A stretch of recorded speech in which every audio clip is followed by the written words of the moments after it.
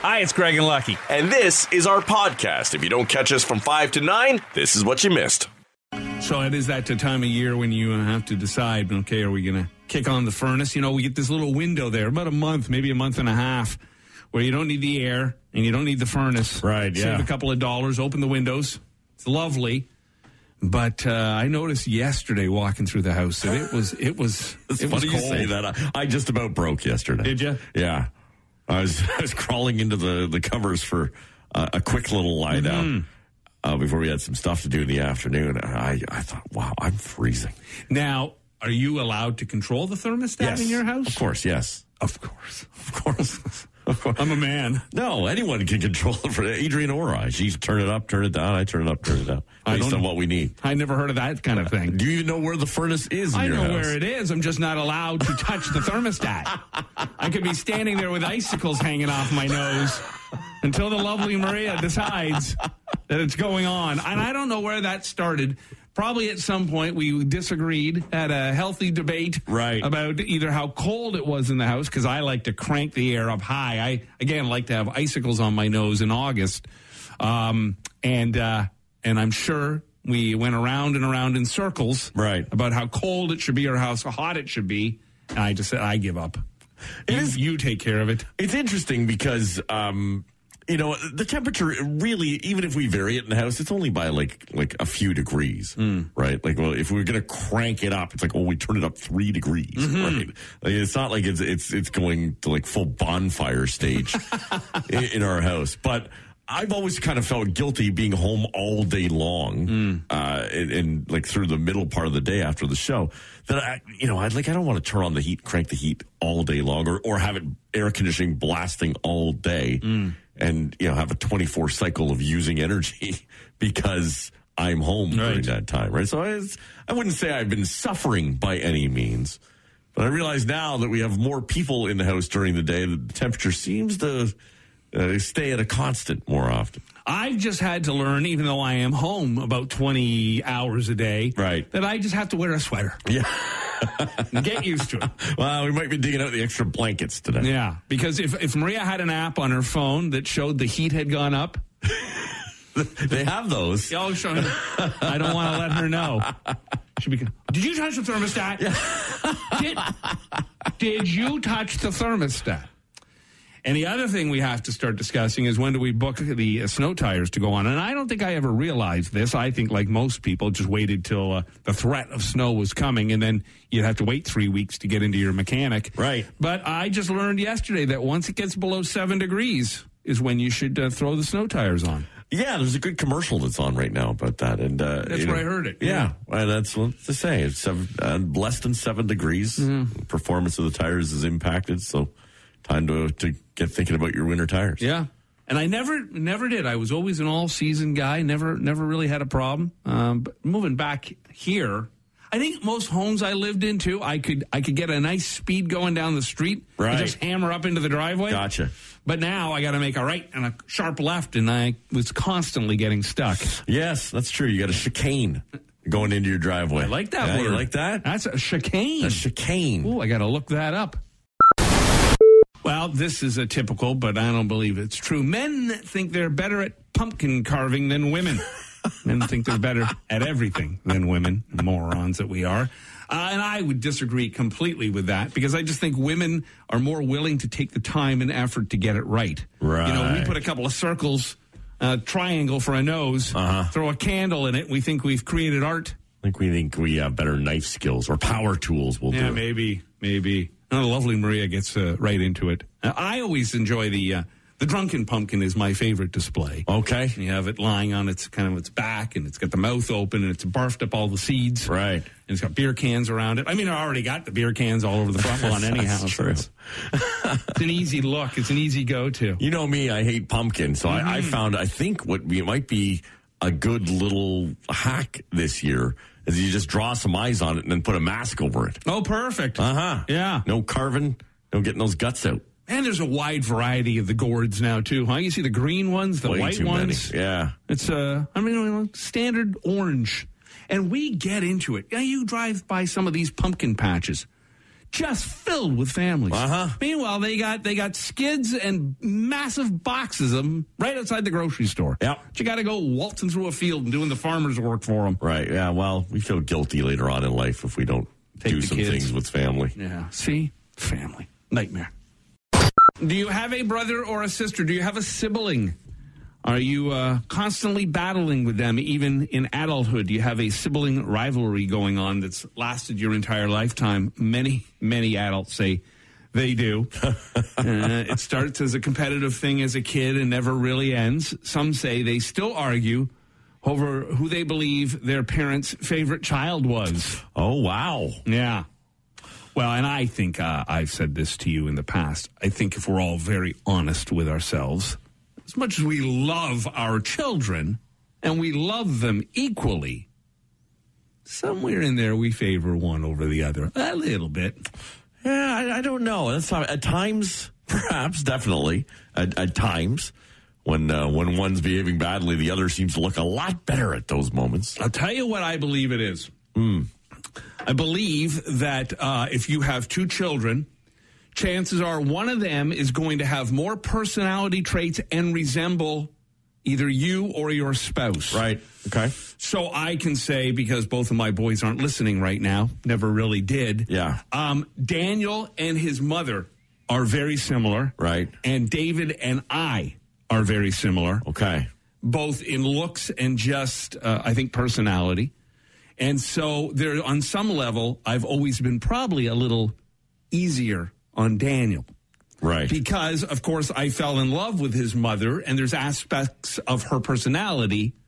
So you could look at your children the same way and go, well, okay, I could see that. Right. Or I guess it could be, as the years wear on, there's things about your spouse that drive you crazy that you now see in your child. There could be that as well, I guess. Can you divorce a child? And I think also there is the male-female thing, too. Now, you have two boys. I have two boys. So right. we never experienced having a daughter, but I would suggest that a father would probably always be softer, kinder, easier on a daughter than he would a son. Yeah, I mean, I was an only child, so I don't really have anything to speak on that influence for myself for having a sibling and any kind of rivalry in that way.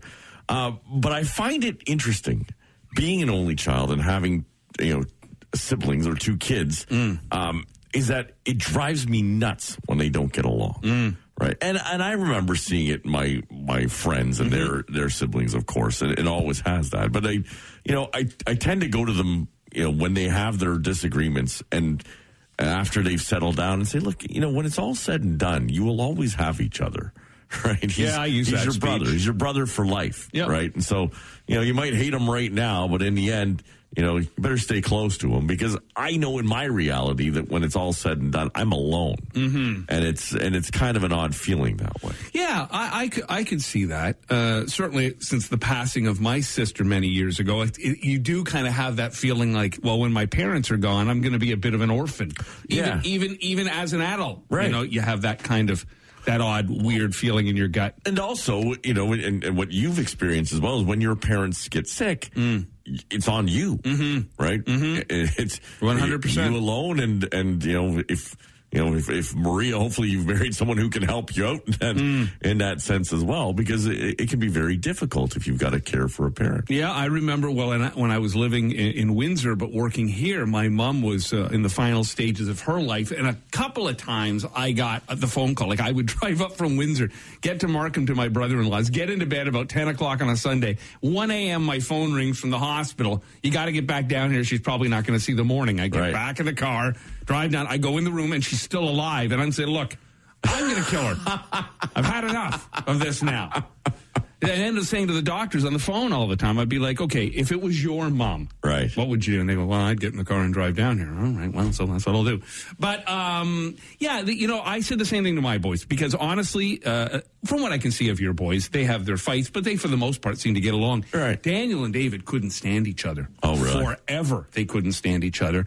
And I always did, and I look back now with some regret in that I used to do this, just leave each other alone. If you can't stand one another, just get out of each other's face. And it bothered me that they didn't play together or hang out. They had their separate friends, their separate lives. Now, they don't live together now, of course, because David is away. He'll be home at Christmas. when they do see each other now, they seem good with each other. Right. They've grown into adults. They've given up whatever it was that drove them crazy. And David will even say to this day that he was just a complete pain in the ass. Right. That he knows he drove Daniel crazy. And so, yeah, it hurts when you see your kids really angry with one another. And I know some who don't talk to each other. And I think, boy, what a waste. All right. Yeah, I guess. It's so tough to watch that. And again, knowing that, later on in life, you never know what the hell could happen. You might need a kidney, or something crazy like that. And you think, boy, you've got one family, right? And I know you don't have. I'm not saying you have to. And I've said this to my boy. You don't have to be best friends. I like the fact that they are in many senses. They don't have to always get along, but in the end, they have to always make up. In my mind. Yeah, yes and no. I mean, I understand the idea of family and staying connected. But just because your family doesn't, you share blood, but you don't have to share much else. You were kind of forced into a relationship due to birth, right? You don't pick your family, you pick your friends, and most of your family wouldn't be a friend. So I can understand how some siblings would go their own way. Yeah, I don't know. I've always come from a close-knit family, so I guess that plays into it for me. But listen, you're connected by blood. You don't get much more connected than that. Yeah, but personalities play into it too. Like, you're lucky in that your two boys have things in common, sports being one of them. Daniel couldn't stand sports, hated all of it, forced him to play soccer, and he begrudgingly did that. David loves sports. So they never, say connected by playing hockey in the driveway or none of that. So, a lot of times there's that, but then that can also cause the fights too. Yeah, they connect playing it, and then they connect punches while they play it too. Yeah, well, and I'm sure there's, somewhere in the boys, as they continue with whatever hockey they play, one is more successful at it than the other. That's going to drive the other one crazy. Yeah, oh yeah. Those things get under your skin. There are sibling rivalries, of course, yeah. And sometimes that could be a good thing too, because sometimes it forces the other one to step up their game if they see their brother or sister moving ahead. But it carries on through all stages of life.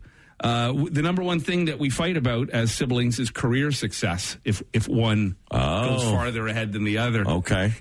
That can be a real tough situation too. If one is hugely successful, you see it kind of in actors, right? One's this massive movie star, and the other one works at a gas station. Yeah, the Hanks. Yeah, that's right. The Howards. Housing success is also a big one. Like if one owns the house first, or one has the bigger, nicer home. Right. And other battles include sports, as we mentioned, cooking, parenting. Who drives the better car? Who got the better grades in school? Who gives the best gifts at Christmas? Right.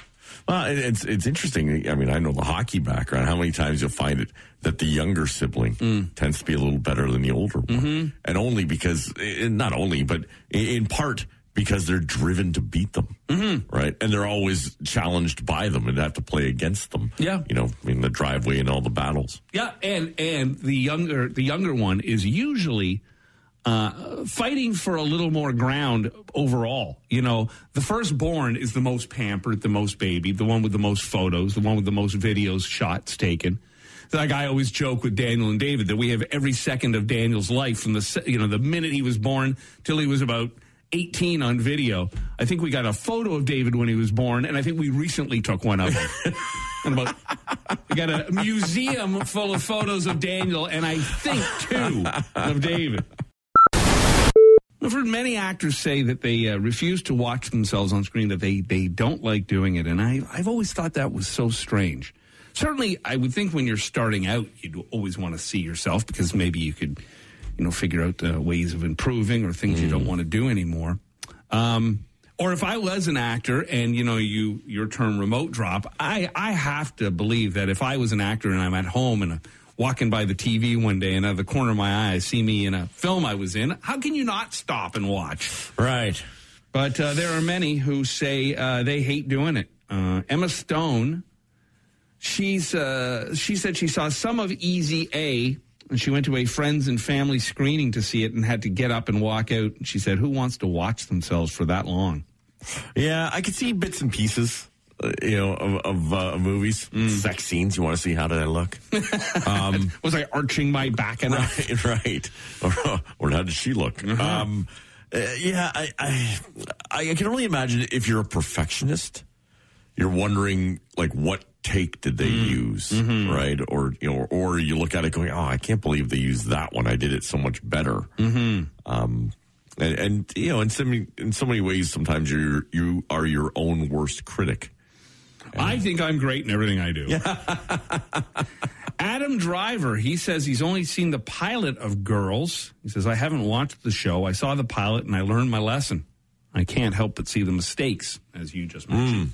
Maggie Smith says she's never seen Downton Abbey.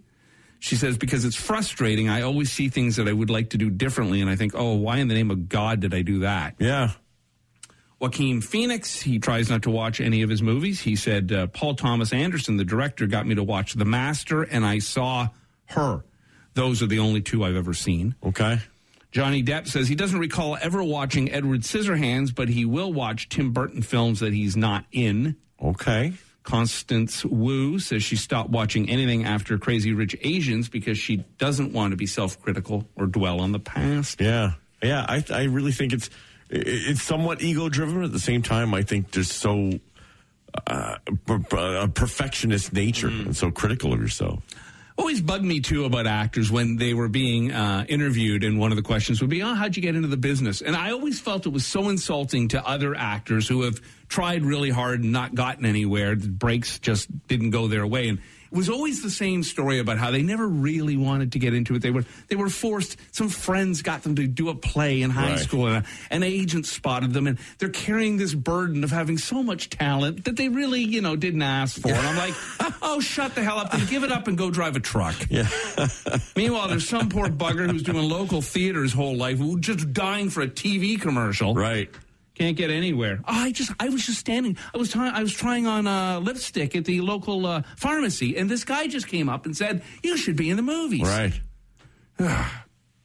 Mel Brooks, back in 1981, made a movie called The History of the World Part 1. Oh, you've talked about this before. Loved this movie. I thought it was so funny. I have not seen it in a very long time, but I remember going to this movie with my best friend and his parents, and my buddy's mom was so straight-laced, and there was such blue material in this movie that she was freaking out. Like, it almost got embarrassing how she reacted at certain things. Right. And so at the end of History of the World Part 1, there's a trailer for History of the World Part 2, where Mel Brooks promises to bring Hitler on ice and Jews in space. And I remember it was a whole thing with Hitler, like figure skating. It was seemed so funny, and it just never happened. In History of the World Part 1, it was basically a film with skits based on several points in human history, prehistoric times, and the Spanish Inquisition. Well, Hulu is making it now, Part 2. It's an 8-episode series. Mel will be one of the writers, and he says, I can't wait to once more tell the true story and get rid of the phony baloney stories that the world has been conned into believing for history. Okay. History of the World Part 2 coming out. Is he going to make another Blazing Saddles? That would be good. Don't think you can do that now. I don't know what you can still include in it. No. Can't even ask where the white women are at anymore. Texas A&M University offers a class on Texas barbecue that teaches the history of barbecue, cooking methodology, flavoring and seasonings, and different types of barbecue. Wow. The class is in the fall and held on Friday afternoons. Okay. So, money well spent. Sounds tasty. Mm-hmm. I mean, is there enough to fill? I guess it's cooking, right? And with all the back history. I guess so. I don't know what you would do with that I'm assuming that doesn't become anybody's major. Right. Yeah, part of a culinary program, perhaps. Maybe, yeah. Rain contains the vitamin B12. Oh, yeah. So if you're lacking in it, go stand out there in the rain. Canada was almost named Efsigia. Efsigia. Oh, Efsigia. Which stood for England, France, Ireland, Scotland, Germany, and Aboriginal. Oh. Yeah. Efsigia. I think Canada sounds nicer. Uh-huh. Times Square was originally called Long Acre Square. It was renamed in April of 1904 when the New York Times moved its headquarters there. Gotcha. That makes sense. Wonder Woman is the highest-grossing World War I movie by far. It's made almost $413 million at the box office. 1917 is number 2, followed by a film called War Horse and Lawrence of Arabia. Oh. Now, speaking of Wonder Woman, the original Wonder Woman, Linda Carter, she showed up for a cameo in Wonder Woman 1984 in the credits as they were rolling. Okay. But now she is going to return for the third Wonder Woman movie. She says, "Who would have thought at this time of my life that this gift would be presented to me? It's just so cool." She played Wonder Woman for 3 seasons from 1976 to 79. And she turned 70 this summer. Wow. Yeah. Can she still remember where she parked the jet? No, probably not. She can't see it. Well, that's the problem. Yeah. I mean, as you're aging, it's tough to remember where things are. And if you got an invisible jet, that's got to be even tougher. I mean, I always was a fan of Linda Carter as a young man. Yes. She's a very attractive woman. I don't know if she's going to be sliding into that Wonder Woman suit anymore. Babies are born with around 300 bones. But over time, they fuse together, making the final count of 206 that we have as adults. Right, yes. Fedoras were originally designed for women. Oh. I've always wanted to maybe get into wearing a hat of some sort. You gotta... It's a look. It's a real look. And, I mean, anything, even the baseball cap has changed so much because you got the flat brim ones now. I hate that flat brim. All kinds of different looks, fullbacks. Yeah. Snapbacks. But when you start getting into, like, real hats, like bowlers or fedoras, like, you got to have the right shaped head and face to go along with it, too. Yeah, it's a bold move. And one that you have to be willing to put up with some ridicule out of the gate. Definitely. And then people might settle down. I mean, I went with the leather cowboy hat for a moment till I was so mocked by my friends that I gave it up. Did you really? Oh, yeah, it was a good look. I was young, too. Like, I might have been like grade 6, 7, or 8, something like that. Loved this leather cowboy hat. Thought it was so cool. Yeah, until someone tells you it's not. And then they called me a name that, doesn't fly these days. Right. Oh, the sad tale of the Luna moth. The Luna moth only survives 6 or 7 days once reaching adulthood. Okay. Because it has no mouth and dies of starvation. Their sole purpose in life is to reproduce. Oh, my goodness. Yeah. So look in the mirror this morning and say, well, at least I'm not a Luna moth. Rock Mornings with Craig Venn and Lucky. 94.9 The Rock.